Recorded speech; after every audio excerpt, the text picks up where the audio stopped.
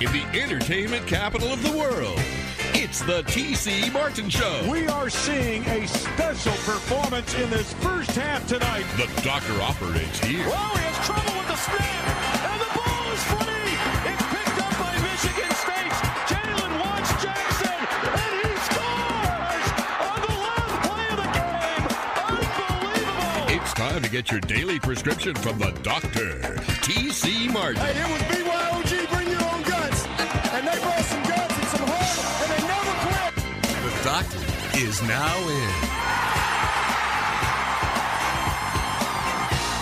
And a happy Monday to you. Glad to have you aboard. TC Martin Show. Hope your weekend went well. As we get into another week, nonstop sports talk. Yes, 2 hours, 2 to 4 p.m. right here. Streaming live, tcmartinshow.com. Ballpark Frank in the house, joining us. On the other side of the proverbial glass, we got the nunchuck, pushing some of the buttons right, some of the time. And then overseeing him from the almighty perch is the one and only the Earthquake.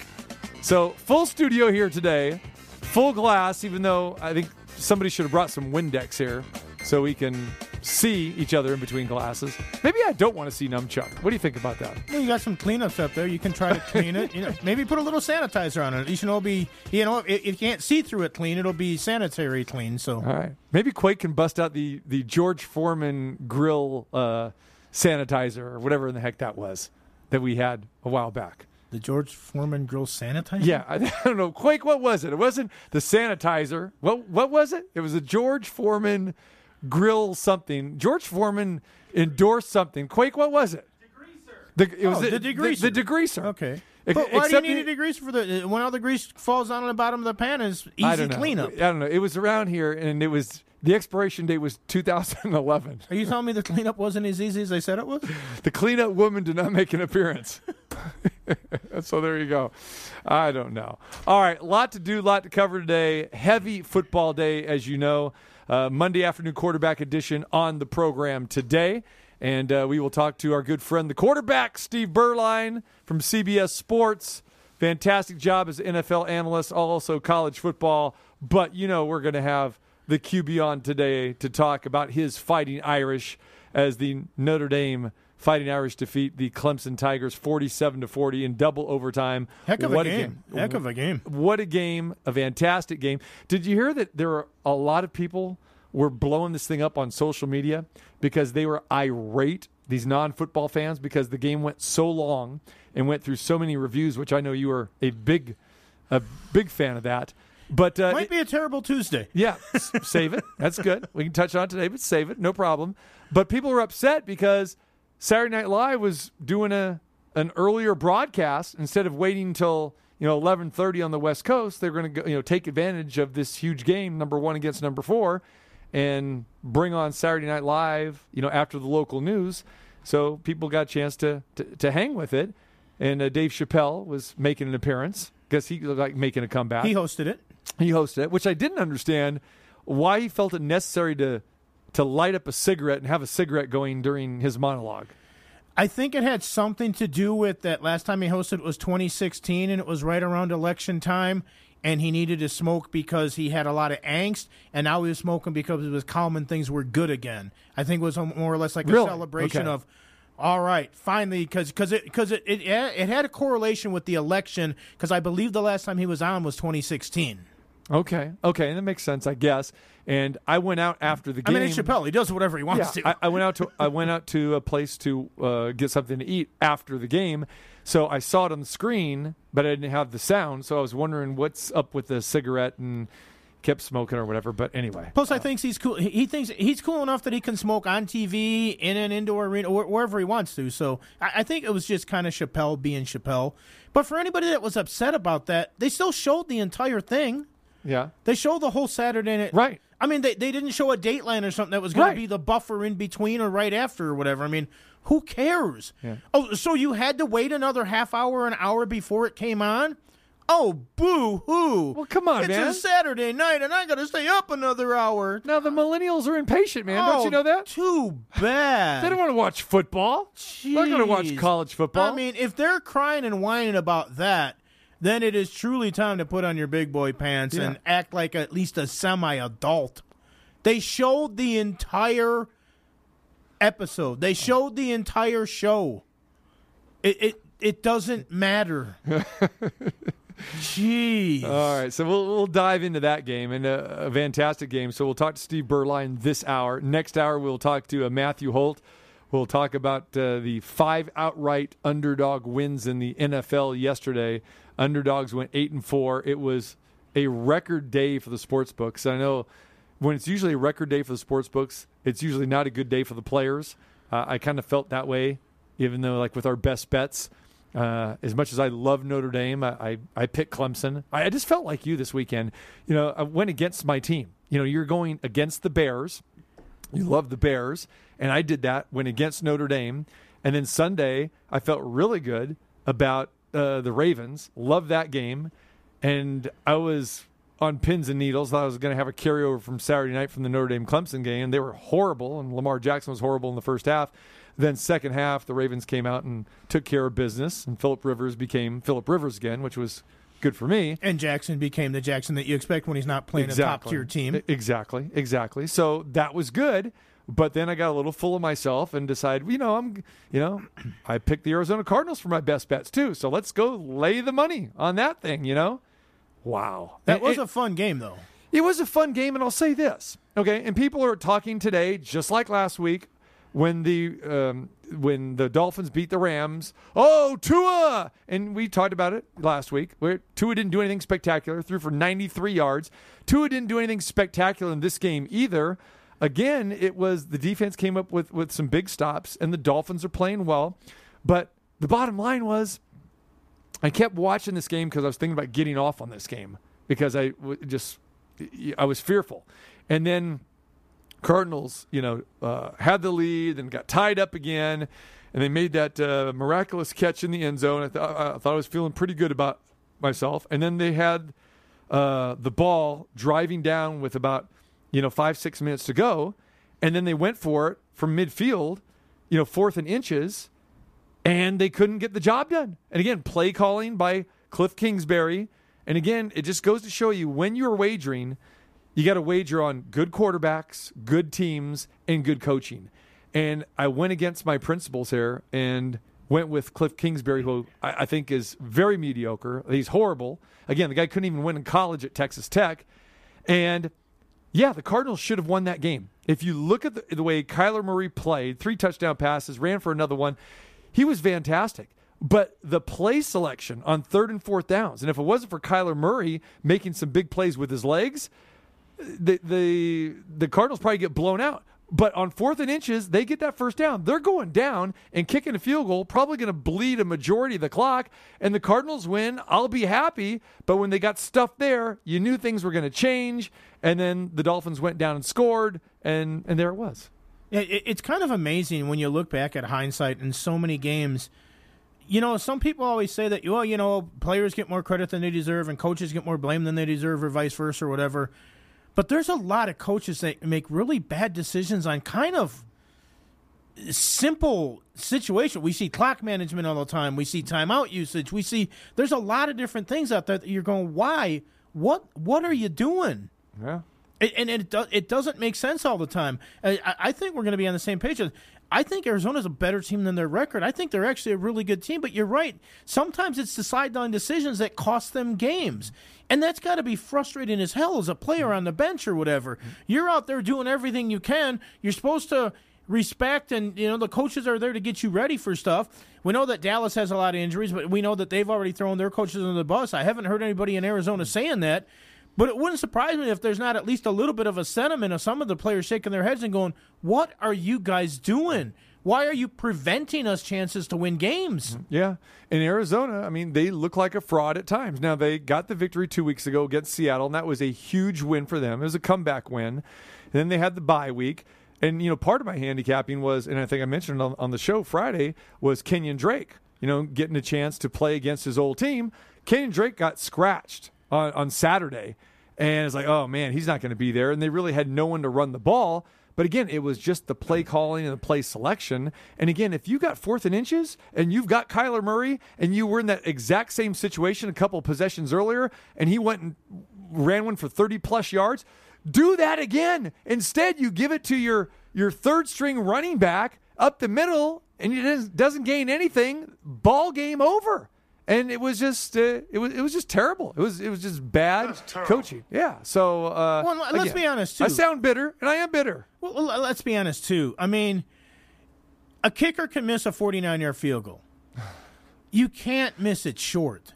Unbelievable. And you're going back to the end where the Cardinals had a chance to send the game into overtime. And yeah, Zane Gonzalez, a 49-yarder. And, you know, the view that we have from television, straight on, oh, this is money, right? Yeah, you miss it left or right. A 49-yarder in today's game, you don't miss short. Right. When was the last time 3 yards short? Yeah. I mean, okay, 57 yards, 60 yards, something like that, I get it. But I don't know the last time I've seen an NFL kicker, unless he's nursing a groin injury or something, he's trying to tough it out and get something there.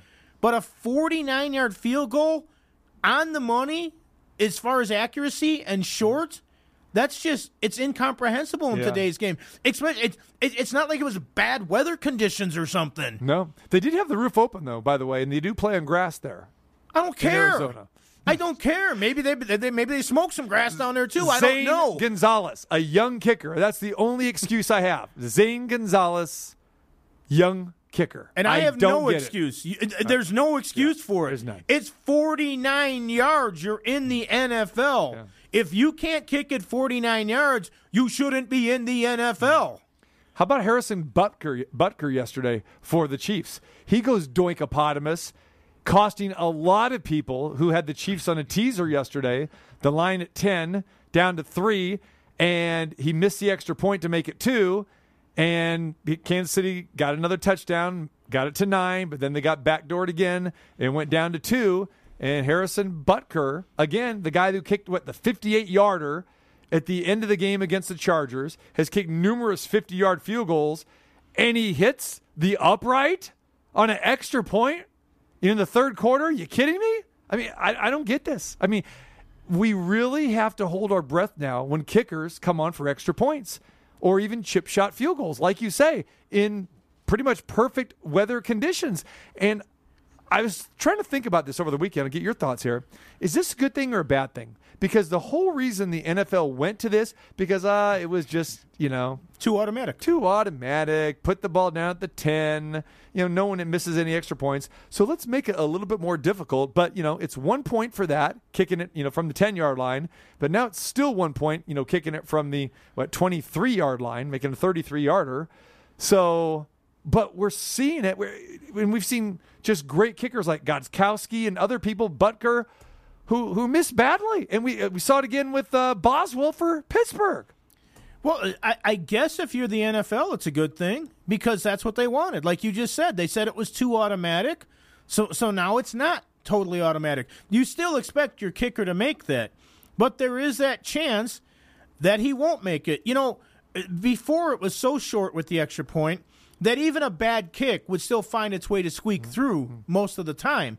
Now, if it's starting with the wrong trajectory or you don't get enough height, if something goes wrong, now there is chances that they will be missed. So, theoretically, this is what the NFL said they wanted, so I guess it's a good thing.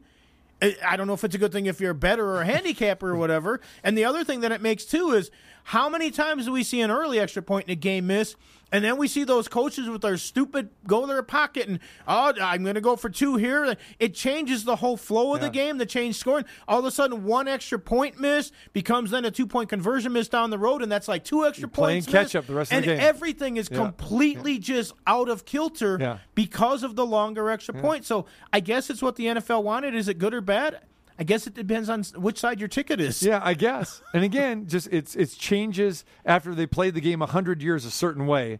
And it says, let's make it a little bit more interesting. And just like the kickoffs.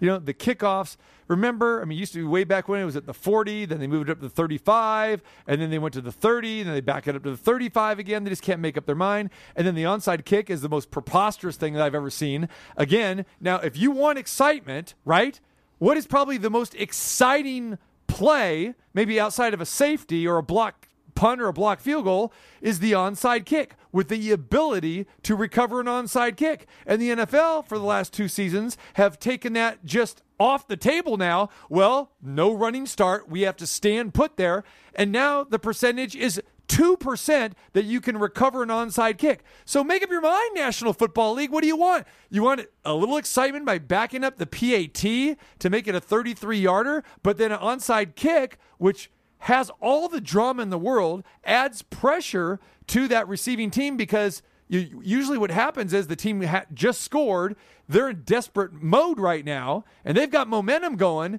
and now you just kill all of that, and it's like the same thing of kicking an extra point 20 yards. We got away from that, but now we went back to that mindset with an onside kick. Well, and the other thing about the onside kick is why the percentage is so low is because you can't load the sides anymore. You used to have everybody run over there. Well, all of a sudden, you've got 10 guys about to blasting, and the other team's got, when they got 5 guys on this side, what are we going to do now? But now it's not that. And now you see teams trying to get more creative with it. You don't even see half the teams put it on the tee anymore. They're drop kicking it. They're just laying it on the ground and kicking it on the side. They're trying to create different ways to make the ball wiggle and go spin cycle. all over themselves and do different things. And then, is it 10 yards yet? Well, when do we touch it? When can the other team touch it? What's going on here? But yeah, I mean, they're trying to find ways to make it more successful and maybe to make it more exciting. But the NFL. Oh, by the way, what you don't like about the onside kick, I guess, was the collisions that they had out there, which is why they tried to safety. That's what they're playing. That's safety just like card. They did with the kickoffs. I mean, was there a more exciting thing as a Bears fan? The year that Devin Hester was running punts and kickoffs and everything else back, you were on the edge of your seat every time there was a kickoff, even a missed field goal, the one that he took for 107 yards. Now it's like, okay, there's the kickoff. Well, they're going to get it at the, they're just going to down it. And in college, it's even weirder when you're watching these guys and they're fair catching at the 5 or something, and they get it at the 25. I know. I'm finally used to that. I know. But it still looks weird. It's still sickening. That's it. All right. So if you're a Chargers fan, speaking of the word sickening, you got that. If you're a Raiders fan, you're related, but you're sweating bullets. And an exciting game yesterday that took place at SoFi Stadium, and the Raiders pulled out the victory 31-26. The final drive where the Chargers looked like, I just had this feeling that, okay, the gods are going to be on their side this time. After blowing 3 17-point plus leads and getting tortured at the end, I thought maybe this is their day to get it done. And not that I was really rooting for the Chargers. I had no interest in the game whatsoever. But, of course, Raider fans were sweating bullets, like I said. So the Chargers were down 5, and they took over at their own 25-yard line with 4:37 to go. 4:37 to go. Now, normally, in a late-game situation, a team may have at least maybe 2 possessions, maybe even 3 possessions left in this. They drove right down the field. 13 plays and 9 completions later, they get to the Raiders' 4-yard line with 6 seconds to go, and Herbert throws to Mike Williams, a little lob pass, a little fade, and Williams came down with the ball, couldn't control it all the way, and so the pass was ruled incomplete. Then Mike Williams was injured on the play, but I guess the good news for the Chargers was at least there was 1 second on the clock, because there were 6 seconds on the clock, so they had time for one more play. And it sounded like this. 1 second. Here's the ball game. Herbert will float it right side. It is Parham. Did he catch it? He did. Touchdown. Donald Parham. The Chargers find a way to flip the script on the final play of the game. And how about that for strategy? How about lining up all of your wide receivers on one side? So Parham apparently makes the catch. Now, the Charger announcers thought he made the catch. It was a touchdown. The Charger players thought it was a touchdown. The fans at home thought it was a touchdown. I think the Raiders even thought it was a touchdown. Oh, but wait a minute. Upon further review, we have to go in and review this thing. The officials obviously thought it was a touchdown because they called it a touchdown.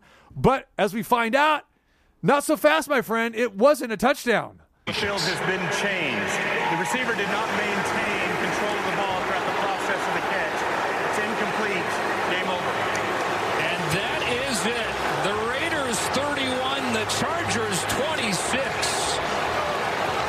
So Herbert throws to Parham, thought it was good. It wasn't good. Good luck for the Raiders and more bad luck for the Chargers again. Well, it was a little bit of bad luck, but I want to say this too. The reason everybody thought it was a touchdown, and I'm even going to give the officials, you know what? The guy that called it was behind. He didn't see it hit the ground. The way the receiver celebrated, he basically told everybody I had it. He sold it. He sold it. Yeah. Does he not realize there's a million cameras at every game? That they're going to review it and replay it? He's the one who got the false sense of victory and euphoria for his teammates, for the coaching staff, for the fans at home, for everybody. Okay, he made the Raiders for a minute think, oh no, we just lost the game. But then they went into an even bigger celebration because of all that. It's all on the receiver's celebration. He knew when you were in that situation, you know if it touches the ground, he knew he didn't catch it, but he still jumped around like he did just to crush them that much more. After all the crushing blows they've had, they finally don't blow a 17-point lead.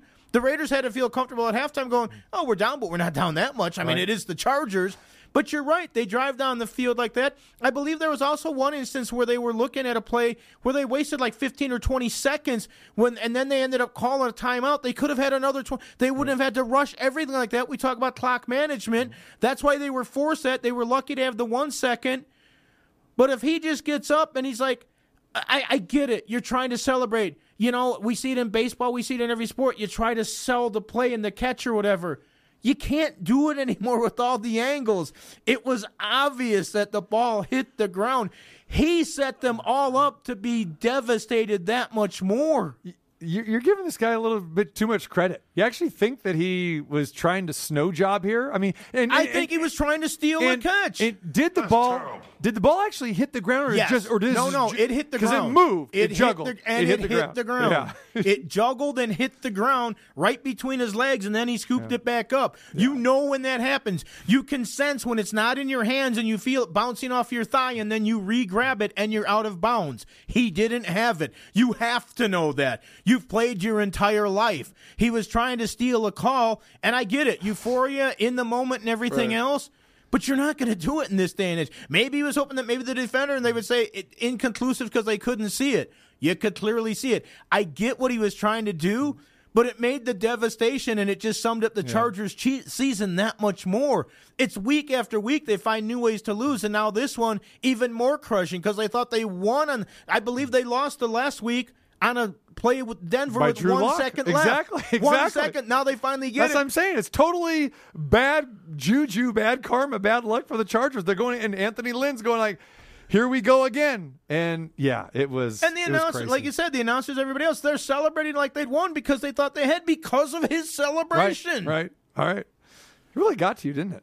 I actually found it comical, to be honest with you, because it's like way to crush everybody in your world that much more. Yeah, the ball clearly moves, and like I said, it looked like he tried to gather it in between his knees, but at that point, he's already out of bounds. It was a great effort, but he didn't have it. And you think that they, again, there's several officials there. The one behind, you're not going to see that. I get that.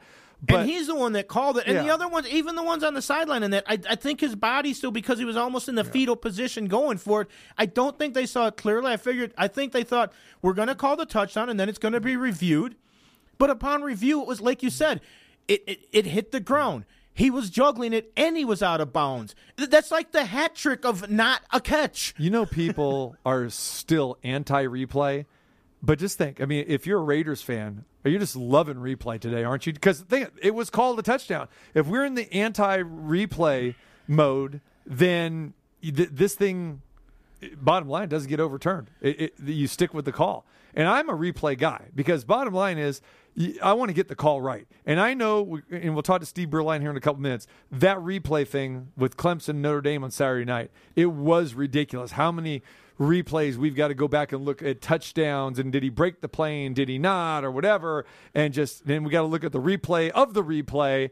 But maybe college needs to clean up a little bit better because we see some plays that don't even get reviewed in college, so they got to clean it up. But I am a big proponent of replay, and just think if you were not the Raiders, and we talked about this being a big swing game. They're 5-3 now. If that thing doesn't get reversed, I mean, they're 4-4. It's a big difference here. No, I get that, and I'm kind of anti-replay. I get it when it's on a scoring play in that. So in that world, they would have reviewed it again. So on scoring plays, I get it. But what I don't like about replays is when they do it so many times. And there's one definitive, here's the angle that shows it clearly. But now they're looking at other angles. Why? Yeah. You're asking for the once you see it definitive, make the call. Quit delaying the game another 2 damn minutes or whatever for the replay. Once you see that it's okay, he's out of bounds, he doesn't have the ball, whatever. And then how many times do we see it where they do the replay and then they still get it wrong anyhow? Right. That's what frustrates me. It takes forever, and it's still wrong so often. And again, talking about the advent of replay, how we've seen different incarnations of this. You said it, right there about, well, it's a scoring play. Well, that didn't matter, but before. Even the early portion of replay up until the last few years, it didn't matter. If it was a scoring play, it was still, you call it. That's it. But now, okay, that's going to force you to call it. So remember, you used to have to challenge that. Right. But too. We had a game this weekend where they did a replay. They said it stays on the field. Then they came back and said, wait, after the second replay of the replay that they said the play stands, then they overturned it because they said, no, hit the back of his leg was down. We actually had them replay the same touchdown twice and reverse it on the second one after saying it already stood. How is that possible? What were you looking at the first time that said it stood, and then you went, wait a second, is that like double secret probation, double secret replay? Listen, man, bottom line is you want to get the call right. You should be happy that they're taking their sweet time, gives you a chance to have another Coke while you're at home, so you got to sit there for another 5 minutes. If they get the call right, they get the call right. Yeah, and 5 minutes when they do it 20 times in a game. That's why we have 4.5-hour football games, and that's why people can't see Saturday Night Live on time. All right, we will visit with the quarterback, Steve Beuerlein, next as we talk about Notre Dame Clemson. We'll also touch on the NFL, some better quarterback play. This Monday we're talking about comparison to what we talked about last Monday when we had a bunch of horrendous quarterback play. And speaking of maybe some bad quarterback play, tonight's game between the Patriots and the Jets, we'll preview that a little bit later as well. But glad to have you with us here. It is the TC Martin Show on a Monday. And don't you dare go anywhere. TC Martin. I'm ready to go in, Coach. Just give me a chance. The doctor is now in.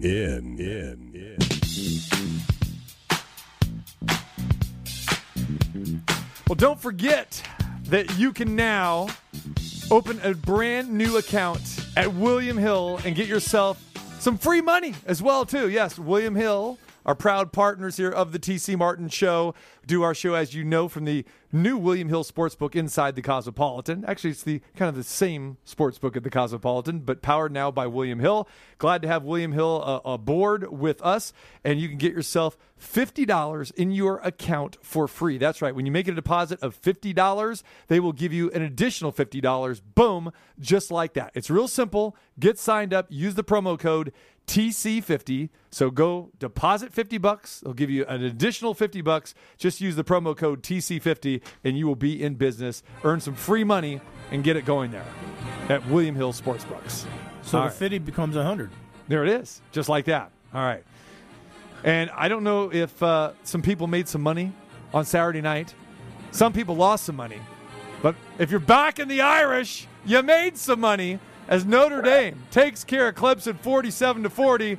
And we bring in the quarterback himself, who was just all smiles today with his ukulele, shillelagh, probably wearing some form of green. We're talking about Steve Beuerlein. What is happening, Steve?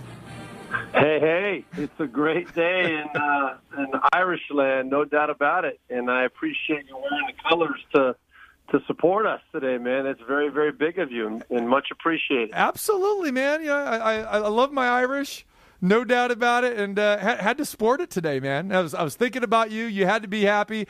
Tell me what was going through your mind while you were watching that game. I imagine you were glued to a television set for about 4.5 hours on Saturday night.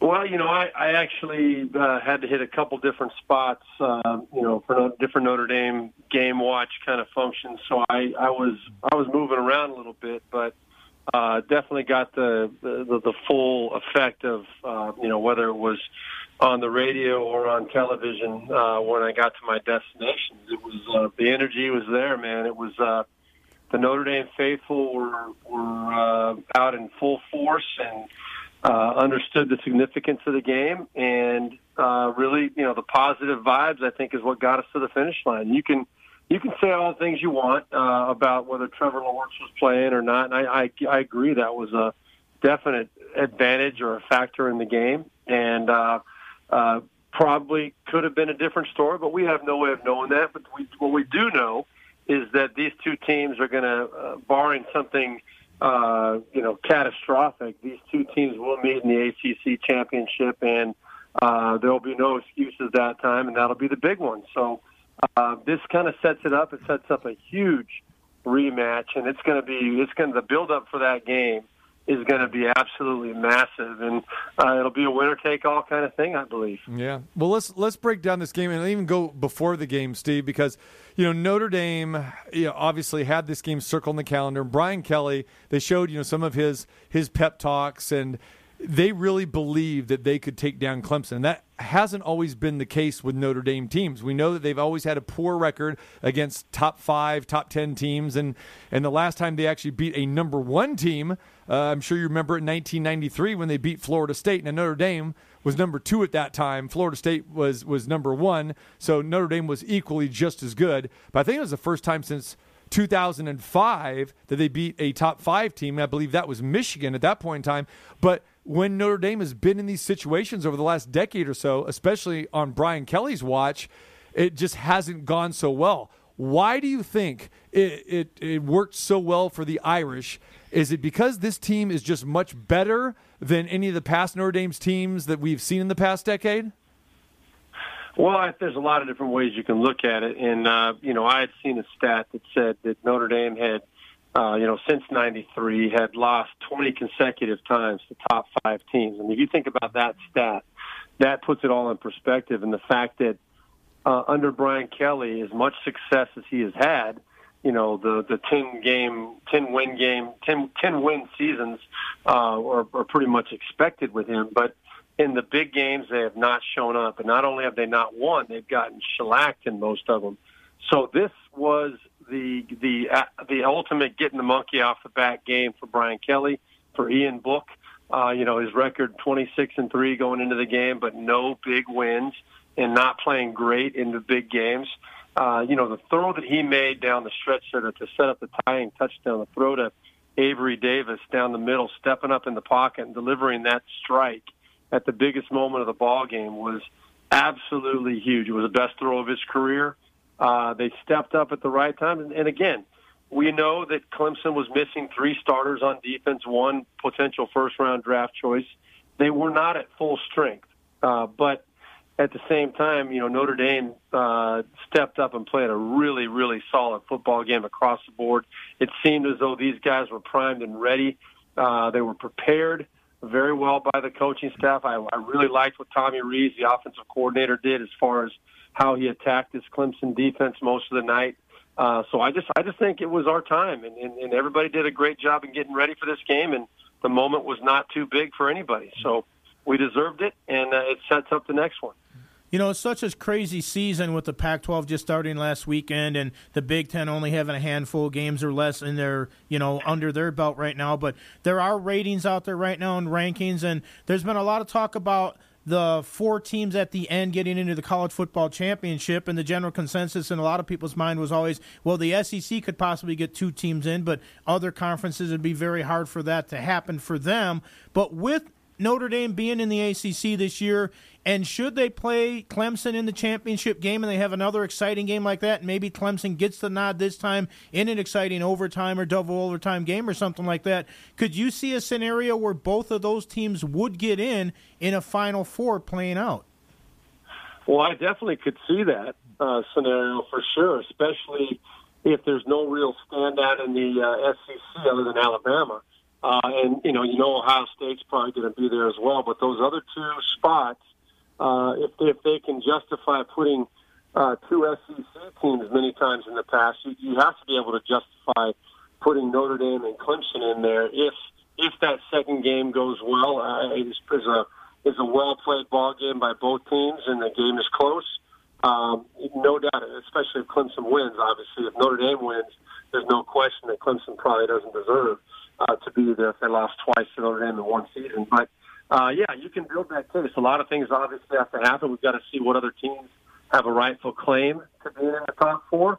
But it definitely can happen, especially with the way these rankings are going to fall out, setting up that ACC championship. All right, Steve Beuerlein joins us, CBS Sports, and the former Notre Dame quarterback himself. Clemson, first regular season loss since 2017. That was a 36-game streak, and the Irish got the job done. But we talk about Clemson's quarterback, 29 for 44. I'll let you pronounce his last name, Steve. You do it a lot better than me. But 439 yards, 2 touchdowns. He rushed for a third score in the overtime. His 439 yards passing, the most by any quarterback ever thrown against Notre Dame. A little trivia for you, my friend. Surpassed which former rival who threw for 425 against Notre Dame back in the day? Oh, wow. 425 against Notre Dame back in the day. How far back are we going? I'm going to give you 2002. I'm going to even give you the year. Oh, wow. So a guy you know very well, by the way. It couldn't be Matt Leinart, was it? Same school, different guy. A guy that I know 2002, though, huh? Yeah, you got the right school. You hit the right school. I'm trying to think of Carson Palmer. There it is. Exactly. Yeah. There we go. Yeah. I did that off the top of my head. I was like, who else could it be? Well, it has to be Carson Palmer. Yeah. Okay. But talk a little bit about that performance. From Clemson, especially the quarterback. Well, and I can pronounce his name. I practiced it a lot. Uiagalelei is how you pronounce it, supposedly. We'll just call him DJ, though. I go with DJ, yeah. I just want to say ukulele, whatever, because we're supposed to say two leles, right? That's what Trevor Match told us, right? Uiagalelei. It's like Tonga Vailoa, there's no N in there, but you got to pronounce the N. Exactly. Somehow. It's kind of weird, but the bottom line is that kid, he's going to be a first, sure thing, first pick when the time comes for him. There's no doubt about it. I thought he played very, very well, and I've known of the kid because he played at Bosco, right. Which I live out here in Southern California, and that's the league I came up out of, the Trinity League with Mater Dei and Servite, where I went to high school, and Santa Margarita, Jay Serra. That's the best league in the country, and that guy was an absolute freak as a senior in high school, and with his size and combination of ability to run the ball and also to throw at the length of the football field, literally. It's absolutely amazing. So he's got a great future, but, he was only a second start. And as well as he played, I guarantee you that there were some key plays in that ball game where they're going to look at the film, and Clark Lee, the defensive coordinator for Notre Dame, especially that last overtime set there, they threw some blitzes that the young quarterback wasn't quite ready for. I'm sure there were some other looks and some opportunities during the course of that game where if Trevor Lawrence were in there, maybe Notre Dame might not have taken the risk, or maybe Trevor Lawrence might have identified the risk and made Notre Dame pay the price. That's experience. And you can't measure that. You can't see it necessarily on television, and the analysts can't get into those kind of things. But if you don't think there's a big difference between Trevor Lawrence and an incredibly talented freshman making his second start, then you don't know football at that level especially. So I tip my hat. The kid played fantastic football. He's going to be an absolute rock star at the next level.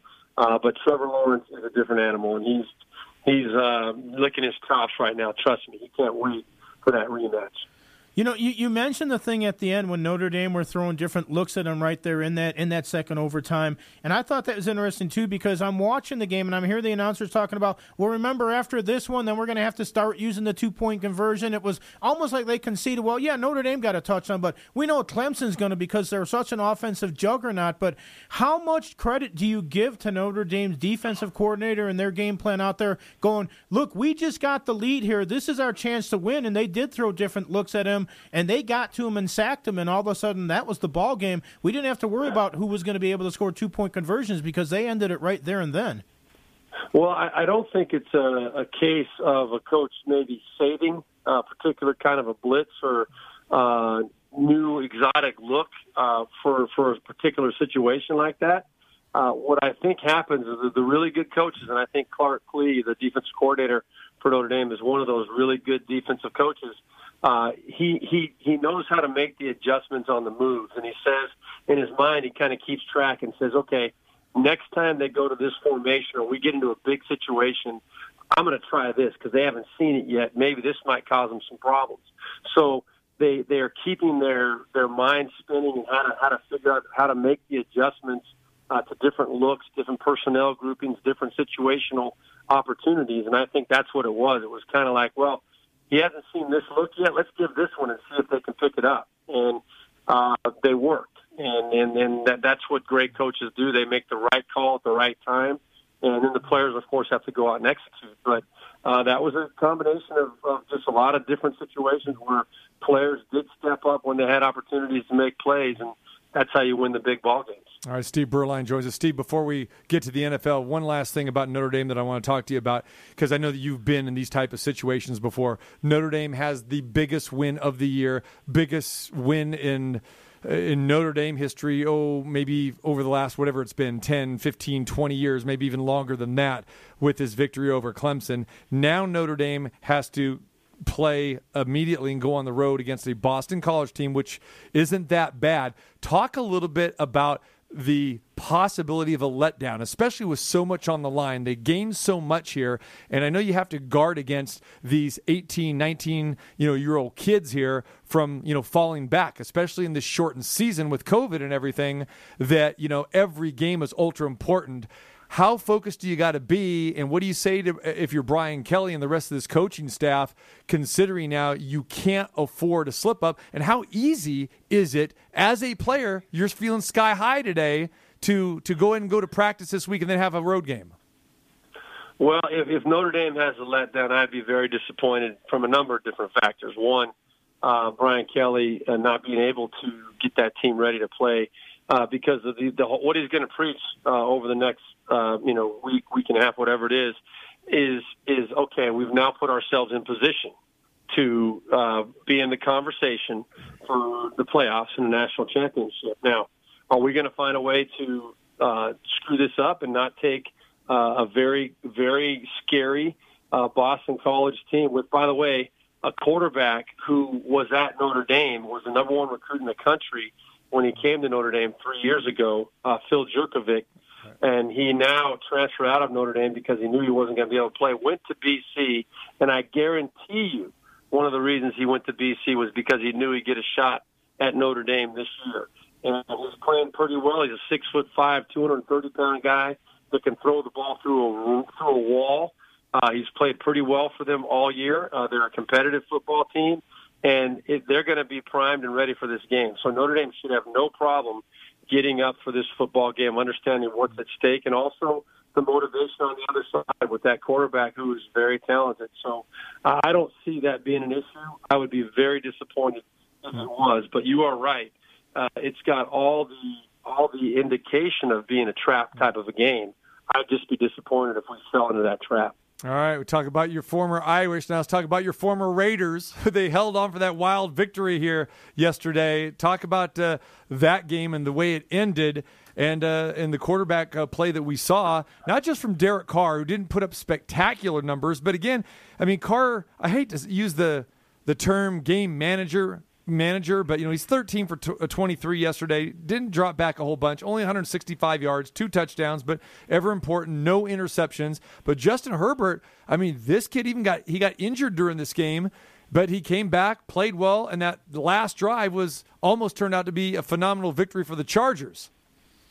Well, I love Justin Herbert. But before we talk about him, I thought that the Raiders, that's a game they had to have in order to stay in the conversation, and they did it. They did a great job. They didn't turn the ball over. I thought Derek Carr made some very big plays at key moments, both with his feet and with his arm. We expect the throwing. We don't expect him to be hurdling people down the field, making big third down conversion runs to keep drives going and give his team a chance to finish out drives with touchdowns. So I thought he played very gutsy. I thought he played well.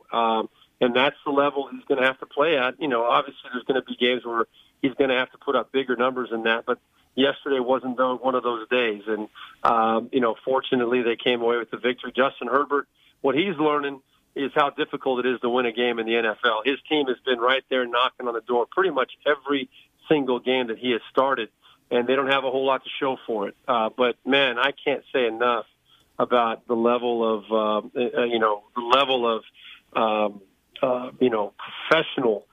professionalism that this kid is playing with at such a very early state in his career. To come out and make the throws and make the plays at key points in the ball game, to be, pushing it up the field, but yet still not turning the ball over, protecting the football, under pressure. Teams are trying to blitz him, but he's stepping up into pressure and making plays up the field. That's what the great ones do. He's fearless. He's obviously a great athlete, and I think he's got an incredible future in front of him. He reminds me a lot of a young John Elway with his skill set and with the way he can throw the football as well. We'll see if when it's all said and done, if he can be in that conversation. For the Chargers as a team right now, the way that they've been losing the games, blowing 17-point leads, then yesterday thinking that they finally got one. They had just lost the week before with 1 second left when Denver scores a touchdown. Now they think they reversed that and they get the touchdown, but then after review, the ball clearly is juggled. It hits the ground, and they don't get the touchdown even after celebrating like they just won. How difficult is that as a team and as a coaching staff to keep everybody engaged and keep their heads up with the way that they've lost so many games? Well, I'm a huge fan of Anthony Lynn. He's a good friend of mine. I was a player for the Broncos when he was one of the assistant coaches, and I got to know him quite a bit. He's a really special person and a great coach. This is a team that right now has just been a little bit snake bit with injuries and with things like what you're talking about the last few weeks at the end of ball games. Having the extreme emotional swings. When you put yourself in position, you think you've got the game won, and then all of a sudden the absolute worst case scenario plays itself out. So it's a challenge for him right now. I know that, but I do believe he thinks he's got a good football team. I think they believe they found their quarterback. They've just got to get a few breaks at the key points in these ball games, and then get some confidence rolling where they expect to win in those situations. Right now, they want it so bad, and they're trying so hard. But I think that they don't really believe that it's going to happen. That comes with experience, and when you start winning those ball games, you start feeling like you deserve them, and you are ready to win those ball games. And this team will be there soon enough, I'm sure. With that quarterback, they're gonna do some good things before this year is said and done. All right, before we let you go, Steve, you mentioned the Broncos, your former team, playing your other former team, the Raiders, coming up this weekend here at Allegiant Stadium. Give us some thoughts. The Broncos, they've been a hard luck team. They almost came from behind yesterday to defeat Atlanta, coming off that victory 2 weeks ago where they beat the Chargers the last second at home. Give us some thoughts about this Broncos-Raiders matchup coming up Sunday. Well, this is a Broncos team that I think is pretty dangerous too. You've got a young quarterback who thinks he's pretty good in Drew Lock. And he'll be the first one to tell you. He doesn't seem to shy away from making comments and talking about whether they've arrived and they deserve to be in the conversations or not. They're a young football team, especially on the offensive side. Even without Cortland Sutton, their star receiver, they have a lot of good young wide receivers. They've got Melvin Gordon at running back, and then Phillip Lindsay and a couple other guys they rotate in there. They're getting some confidence. They're starting to believe they can win ball games and put some points on the board. So it's a dangerous one. This AFC West, I think, is pretty competitive, despite the records of the Chargers and the Broncos at this point. I think you're gonna see these teams knocking off some big opponents as the year, comes to a close, as we get into the final months of the season. We'll hopefully see the Raiders step up to the challenge and be ready to play and find a way to bring home the W next week and keep themselves in the driver's seat for one of those wild card spots. Sounds like a really good excuse for you to come to Vegas to see both your former teams there. Come on, man. I'm sure we can get you in Allegiant Stadium there. Hey, pretty much any stadium you go to, you see one of my former teams. This is true. I only played for 6, so anyway. There you go. I love it. All right, brother. Hey, we appreciate you as always. A shout out and a plug, of course, for your show on CBS Sports Network as well. Go ahead and plug away. Well, yeah, it should be coming on right about now on CBS Sports Network. Monday NFL QB, Trent Green, Rich Gannon, and myself breaking it down. We got into a lot of good stuff today. Talked about some of the stuff you and I just talked about, but it's always a great show. CBS Sports Network, check it out. Monday NFL QB. There it is. Are there some arguments between you guys, like who is the better quarterback and all that stuff? There had to be. We have some fun with it sometimes. Yeah, for sure. I'm known as the Kirk Cousins hater because I'm always ripping him, and they're always defending him, and so there's some very, very fun banter that goes on pretty much every week. It's a great show. There it is. All right, there he is, a former Irish quarterback, and has done a great job with CBS on the NFL side, the college side for a long time. Steve Beuerlein, we'll let you get back to the linebacker lounge, my friend. They're still partying in South Bend at the linebacker lounge. Look out. Yes, sir. You know they are, man. Take care. We'll see you guys. There you go. Steve Beuerlein joins us. There it is. Great time to be in South Bend, even though, the limited number of fans that could be at that game on Saturday night. But, they're still feeling it, man, beating up number one. Yeah, and, the other thing, too, and I don't know what your thoughts on this are, but I did find it not comical or not ironic or nothing, but just the way that the world is today. What was one of the big things on social media right after that game? Oh, look for the big COVID outbreak now at Notre Dame with everybody rushing the field afterwards. Yeah. And there were, I will say, it seemed like I didn't know there were that many fans in the stand. It seems like some of the people outside the stadium still came in. Oh, yeah, no doubt. All right, great atmosphere there. All right, love that place. Too bad. South Bend. Gotta love it. All right, when we come back, Matthew Holt will join us next hour. We'll talk more NFL. We'll talk about tonight's game as well, too. It's kind of a dog of a game, but we'll see what happens if the Dogs can continue to cover. The Jets are going to start Joe Flacco tonight, getting about 9.5. So we'll hit that and a whole lot more. Frank Harnish in the house, yours truly, back with more of the T.C. Martin Show, hour number 2 on the way.